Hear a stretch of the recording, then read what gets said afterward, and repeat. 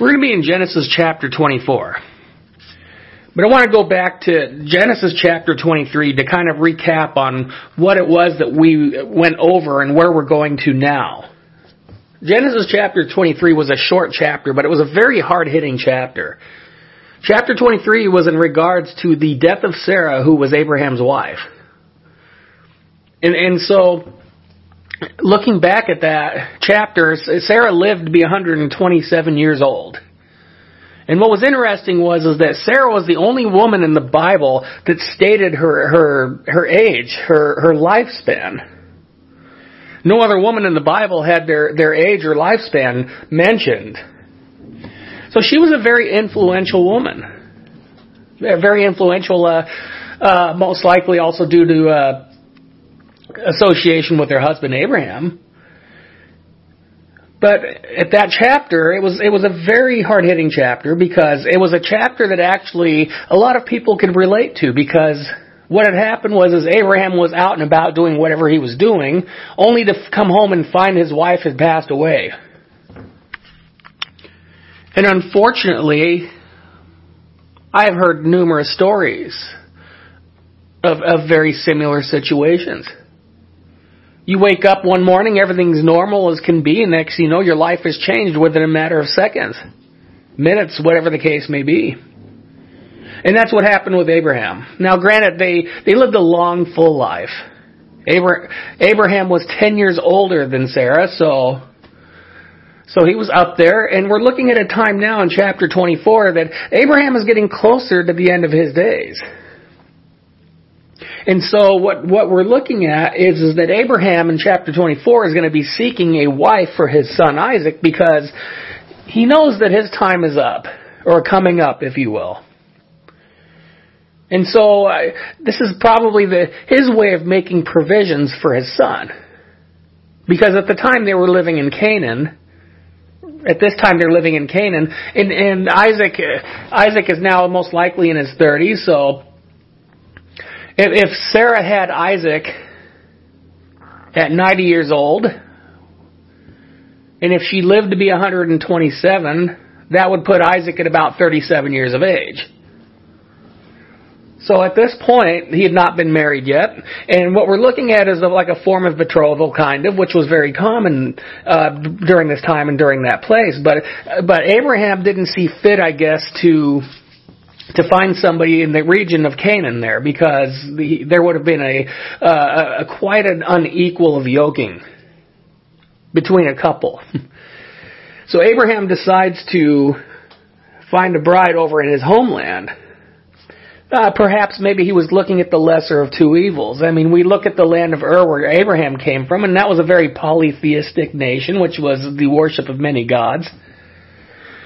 But we have to look back a little ways during the time of Noah, because that region was still considered a Semitic region, which was of the line of Shem, who was of the blessed of the brothers. See, we got to remember what had happened with Ham and Ham's son Canaan. Noah had gotten drunk on wine that he made for the first time, passed out naked in his tent, and Ham made a mockery of him. And it seems to me like the grandson, who was Canaan, did so as well, because when Noah had awoken, he put a curse on Ham's descendants, on Canaan's descendants, and said, "Cursed be Canaan and all of his descendants." Well, Canaan obviously is where they're at. But where Abraham was from, though he was from the land of Ur and what we know as Iraq, it was a Semitic region. So Abraham at least had that going for him. It was a region that was of a blessed line of Shem versus that of a cursed line of Canaan. So he's going to decide to find a wife in the homeland for his son, in the place that he knows. And it was for good reason, again, because of the wickedness and the extreme paganism of what was Canaan back in this day before it became Israel. And so as we look at how this is, and it might seem a little unorthodox in the way of how this is going to be, but this was very normal in that day of betrothing. The only thing that was a little abnormal was normally betrothing was done when children were younger, if not very young teen. And as I mentioned, Isaac at this point would be in his mid-late 30s. So this was a little unorthodox due to his age. Well, we can look at our day and age, and a lot of people, how they meet people, and you hear about all these dating services on the websites. A lot of people find their relationships on modern day technology and social media. And so a lot of these advertised websites, these dating websites, like to boast about most marriages came from our website, from the matches that were made from our website. But what's interesting is you don't always really see, or nor do they advertise how these couples are holding up. Or are they still married? We don't normally see that. They don't advertise that part.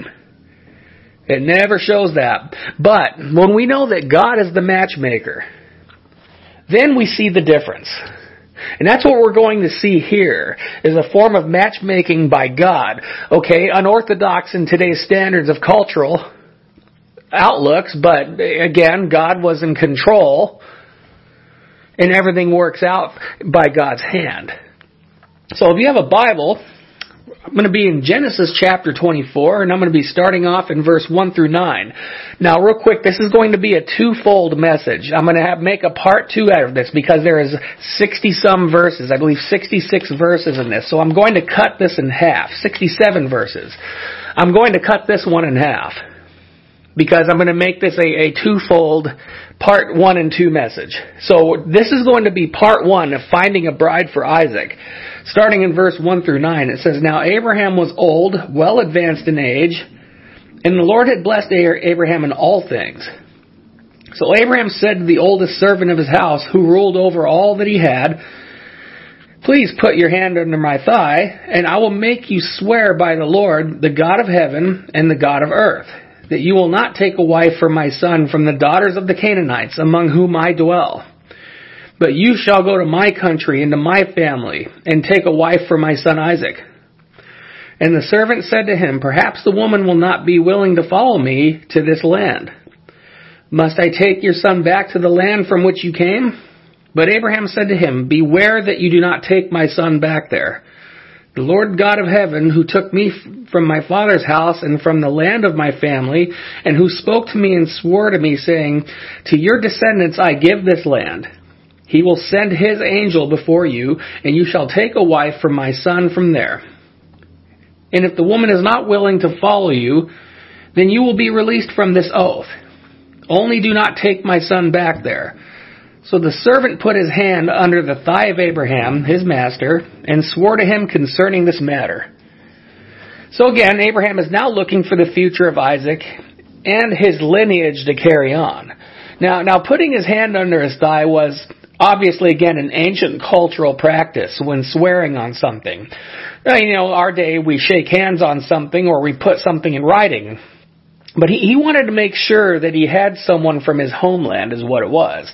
Now that could have been questionable, again, as this area of Mesopotamia, was the practicing nation of polytheism, but which is, again, worship of many gods. But we have to look back in time during the time of Noah. As I mentioned again, that was the reason. And he didn't want the cultural influences on Isaac. And probably knew what they could have done to influence Isaac to walk away from God to be with a cursed race that was not ideal. It's like yoking an ox with a stubborn donkey that wants to go their way or no way at all. Now, if you again are a regular reader of the Bible, and if you are familiar with the life of King Solomon, God had commanded to not multiply wives. King Solomon had 700 wives, 300 concubines. I don't know how anybody could do such a thing, but he did. But all it took, out of those 1,000 women in his household, all it took was maybe 1 or 2 to cause him to go astray. And why was that? Because there was a handful of his wives that were of neighboring nations that worshipped false gods. And what did they do? They caused him to fall away from God, who was the most wealthiest and wisest king of all time.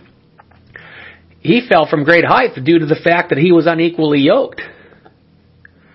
It took one or two, maybe just even one, that caused him to fall. He started worshiping false gods. God warned him that if you did such a thing, there would be a heavy consequence. But if you stay within the course, then the blessings will continue. Well, obviously, Solomon didn't listen to God. God delivered him from the looks of it, but he paid a heavy price. And so Abraham here was preventing that from happening because of cultural influences. But Abraham, he also knew not to take Isaac back there because geography can cause people to become a product of their own surrounding. We look at Abraham's nephew Lot and his family, as Lot went to Sodom and Gomorrah. And we have this was the land of promise from God, as it was Canaan. Now it's Israel as we know it, but God has always blessed and preserved the nation once it became the nation of Israel. In the ancient practices, it was common that a wife of the parents choosing was done and vice versa. Okay, so in Abraham's outlook, he just wanted to make sure it was someone from a place that he knew of. But more importantly, Abraham was being directed by God versus doing his own will, as he did from time to time in the past. It was always obvious from the results of Abraham's choices of that what was his choice or the guiding hand of God. Abraham was always delivered from a wrong choice, but always had a consequence that followed, unfortunately. So as we continue, we're going to look at verse 10 through 14. And it says, Then the servant took 10 of his master's camels and departed. For all his master's goods were in his hand. And he arose and went to Mesopotamia to the city of Nahor. And he made his camels kneel down outside the city by a well of water at evening time, the time when women go out to draw water. And then he said, O Lord God, my master Abraham, please give me success this day, and show kindness to my master Abraham.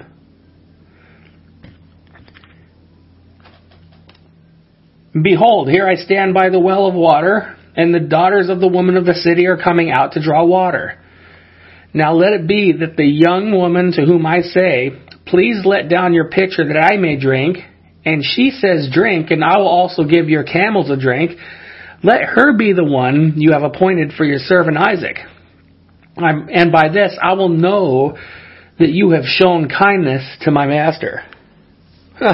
Abraham's servant is an upfront kind of guy, it looks like. He asked for specifics on the woman here. Now, some may frown upon it. Others would not, most likely because we've done it ourselves. Eliezer was not a professional matchmaker. In reality, no human is, as God is the one who unites people. But this was an unusual task nonetheless. Eliezer most likely had a great faith in knowing that God could do all that was asked. So he went to the right place. The wells that people would draw their water from were on the outer areas of town. And it was their main source of water for these villages. So most likely more than one trip was made each day. Plus, being at the well that most people went to on a daily basis was a place for social activity, I'm sure. So where conversations were had while being there at the time. And then we also had hospitality standards, as women would be by wells to offer water to the travelers. We look back at Jesus in the gospel. He made a difference in the life of a Samaritan woman when he asked her to draw him some water from the well. They met at a well, and after they met, he saved a group of people in her area, which these were bitter enemies of their Jewish neighbors. Jesus was at the right place at the right time. He did the same thing. He asked this Samaritan woman for a drink, and she was shocked because she knew that it wasn't customary for a Jewish man to be speaking to yet alone a woman, but a Samaritan woman who was a very bitter enemy of the two races. And so once this happened, Jesus was able to expose her life. And she was surprised by his knowledge. And after that, by that, she was able to bring him over to the other people, and a group of people were saved by salvation through Jesus Christ. So what Eliezer was looking for was a woman with a loving heart and a caring demeanor, one who would offer without even hesitation. Most cases if water was given to someone, it wasn't offered to the animals now. So the camels played a big part in this role here. If someone had camels with them, it indicated that someone came on a very long journey. And second, if someone was willing to give camels water that didn't belong to them, that would take, we have to remember, it takes 20 to 30 gallons that a camel can drink when they're thirsty enough. So there was 10 camels right there on his presence. So this would take hours to give those camels water and to fill them nonetheless. So not a bad thing to look for in a person, an attitude of service. You know, who wouldn't want that? After all, God wants that in all of His people. Unfortunately, people want their greed provided for more than their need provided. But Eliezer, he had a great example in Abraham as a man of faith, as well as one who seeked God himself. Looking for the example of a caring woman, okay? The last chapter back, Sarah, his wife, had passed away. And again, she was a great woman in the Bible. So there were role models for Eliezer to use. He was just asking God to help him with one to pass the test. Verse 15 to 23. And it happened before he had finished speaking that, behold, Rebekah, who was born to Bethuel, son of Milcah, the wife of Nahor, Abraham's brother, came out with her pitcher on her shoulder. Now the young woman was very beautiful to behold, a virgin, no man had known her. And she went down to the well, filled her pitcher, and came up. And the servant ran to meet her and said, Please let me drink a little water from your pitcher. So she said, Drink, my lord. And then she quickly let her pitcher down to her hand and gave him a drink. And when she had finished giving him a drink, she said, I will draw water for your camels also until they have finished drinking. Then she quickly emptied her pitcher into the trough, ran back to the well to draw water, and drew for all the camels. And the man, wondering at her, remained silent, so as to know whether the Lord had made his journey prosperous or not. So as when the camels had finished drinking, that the man took a golden nose ring weighing half a shekel, and 2 bracelets for her wrists weighing 10 shekels of gold, and said, Whose daughter are you? Tell me, please, is there room in your father's house for us to lodge? So God didn't waste time on the request. You know, we have this young woman named Rebekah who comes to the scene. And it says here that she was beautiful to behold. And she was quick to serve him and the camels. And she also obtained exterior beauty. So many would say that you can't have both attributes in a woman. If she's beautiful, then she must be a conceited person, which is actually so far from the truth. We cannot speak for every person on earth. But when someone walks with God, we see beauty in all ways from that person. When someone goes out of their way to minister to others, you have found a blessing beyond measure. We can look at the conversation between the 12 apostles. You know, they were all debating amongst themselves who was the greatest amongst them. When Jesus showed up on the scene, they asked him, who was it going to be? Well, his response was, the greatest in the kingdom will be the servant of all. And it's always been pleasing. It's always been a pleasing thing for God to see the servant heart and amongst the people. When he asked God for those attributes, he asked for the wisest thing anyone could ask. You know, and I've always shook my head when I hear people say that, they prayed for a wife of supermodel looks and other things that are regarding vanity. You know, Rebekah was the true model, okay? First of her loving spirit, Because the three worst things people can develop is the attribute of me, myself, and I, which is the trinity of darkness within mankind. And by observing her actions, his actions came into play. When he found out who her father was, he gave the gifts. The nose ring, which was again a cultural thing, nothing out of the ordinary in the ancient East. But the only thing out of the ordinary was Rebecca. And I mean that in the highest of esteem.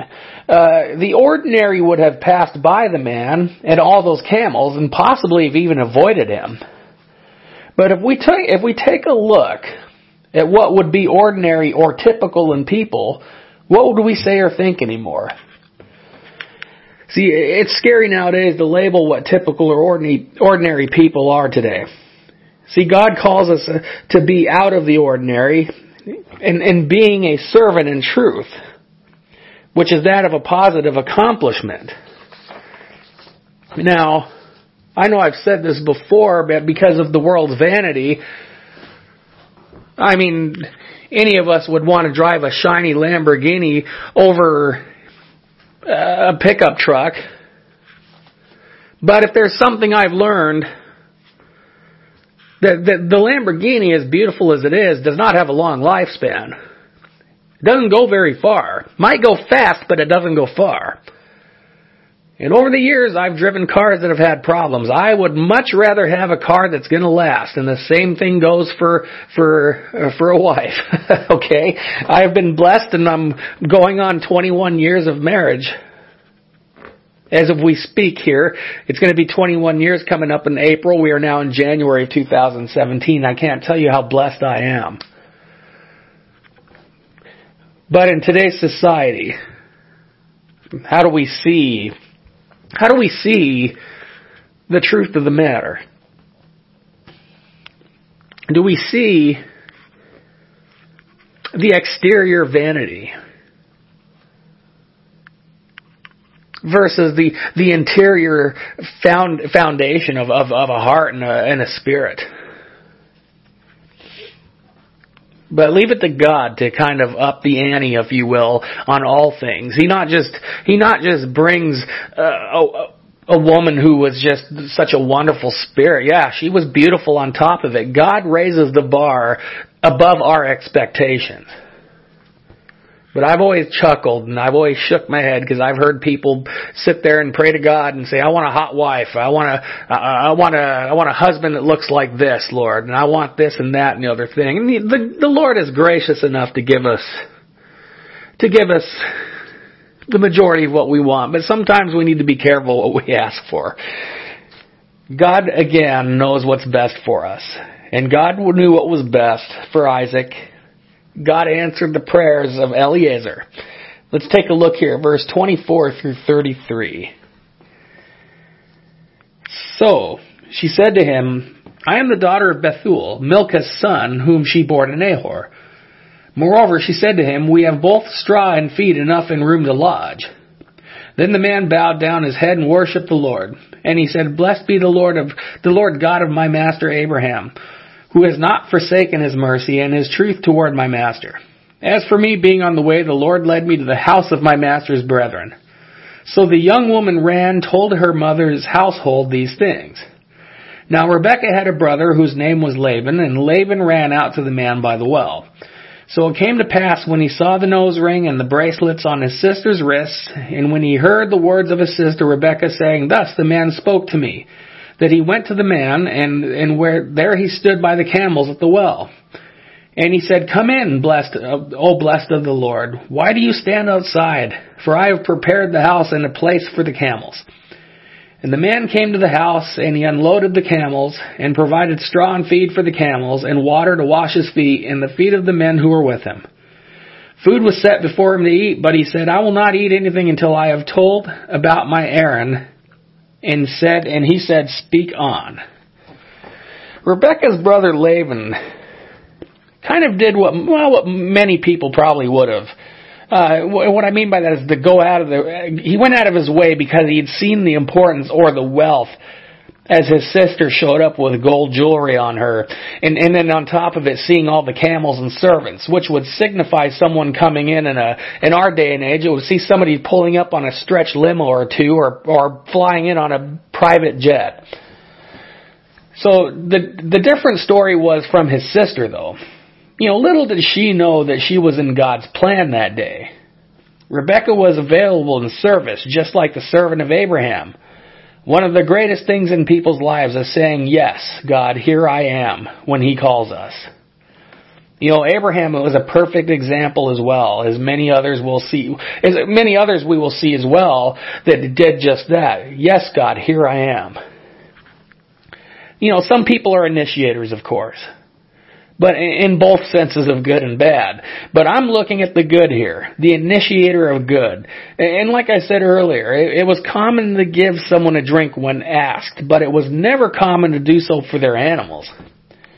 Yet alone 10 camels that can drink 20-some gallons per camel. Eliezer's prayer was answered, and not just answered, but it was beyond expectation. But what he did was praise God. First, because he knew his prayer was answered, and then he gave thanks to God for His guidance and His goodness.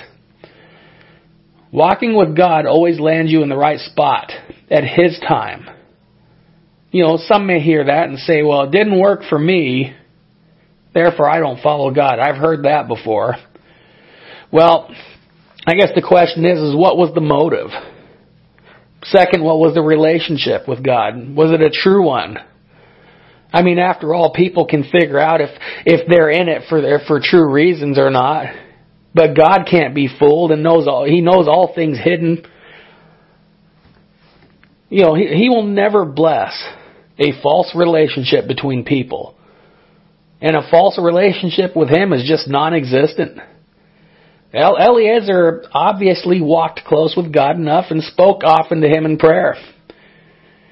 And if I may say the same, blessings came to many others.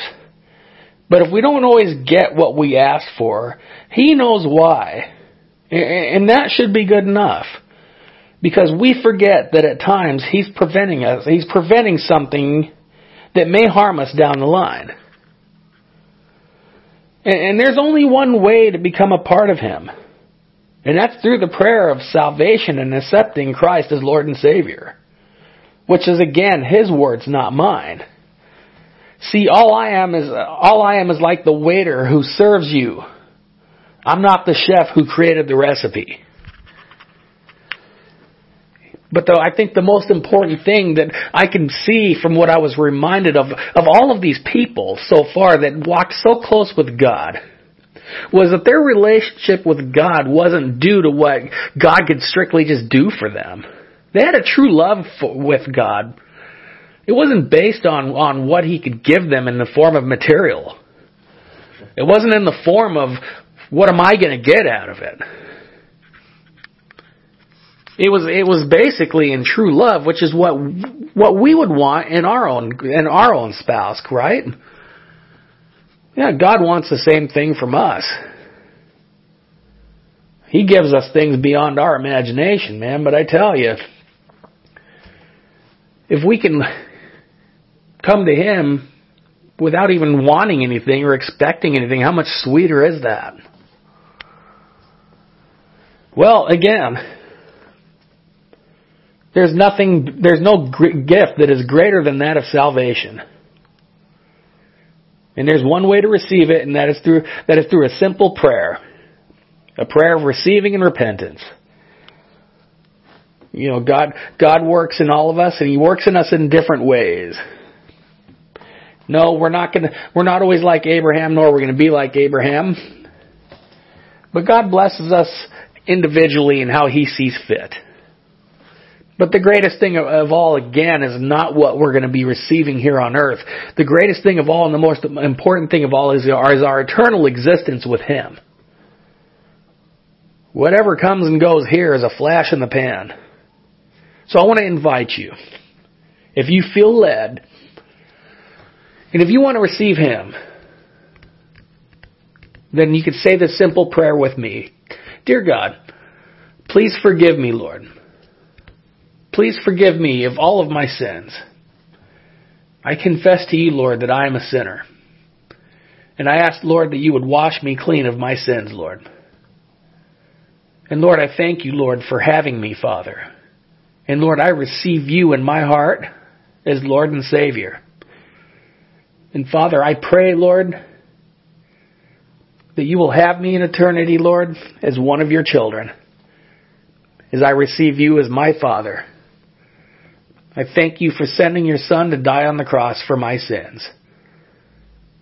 And Lord, I thank you. I love you. I receive you now. In Jesus' precious name I pray. Amen. Well, may God bless and keep you always. And may everything come into your existence from Him. And may you seek Him in all things. And remember the greatest gift of that of salvation, for our time here on earth is short. So may God keep you and your families always. God bless you.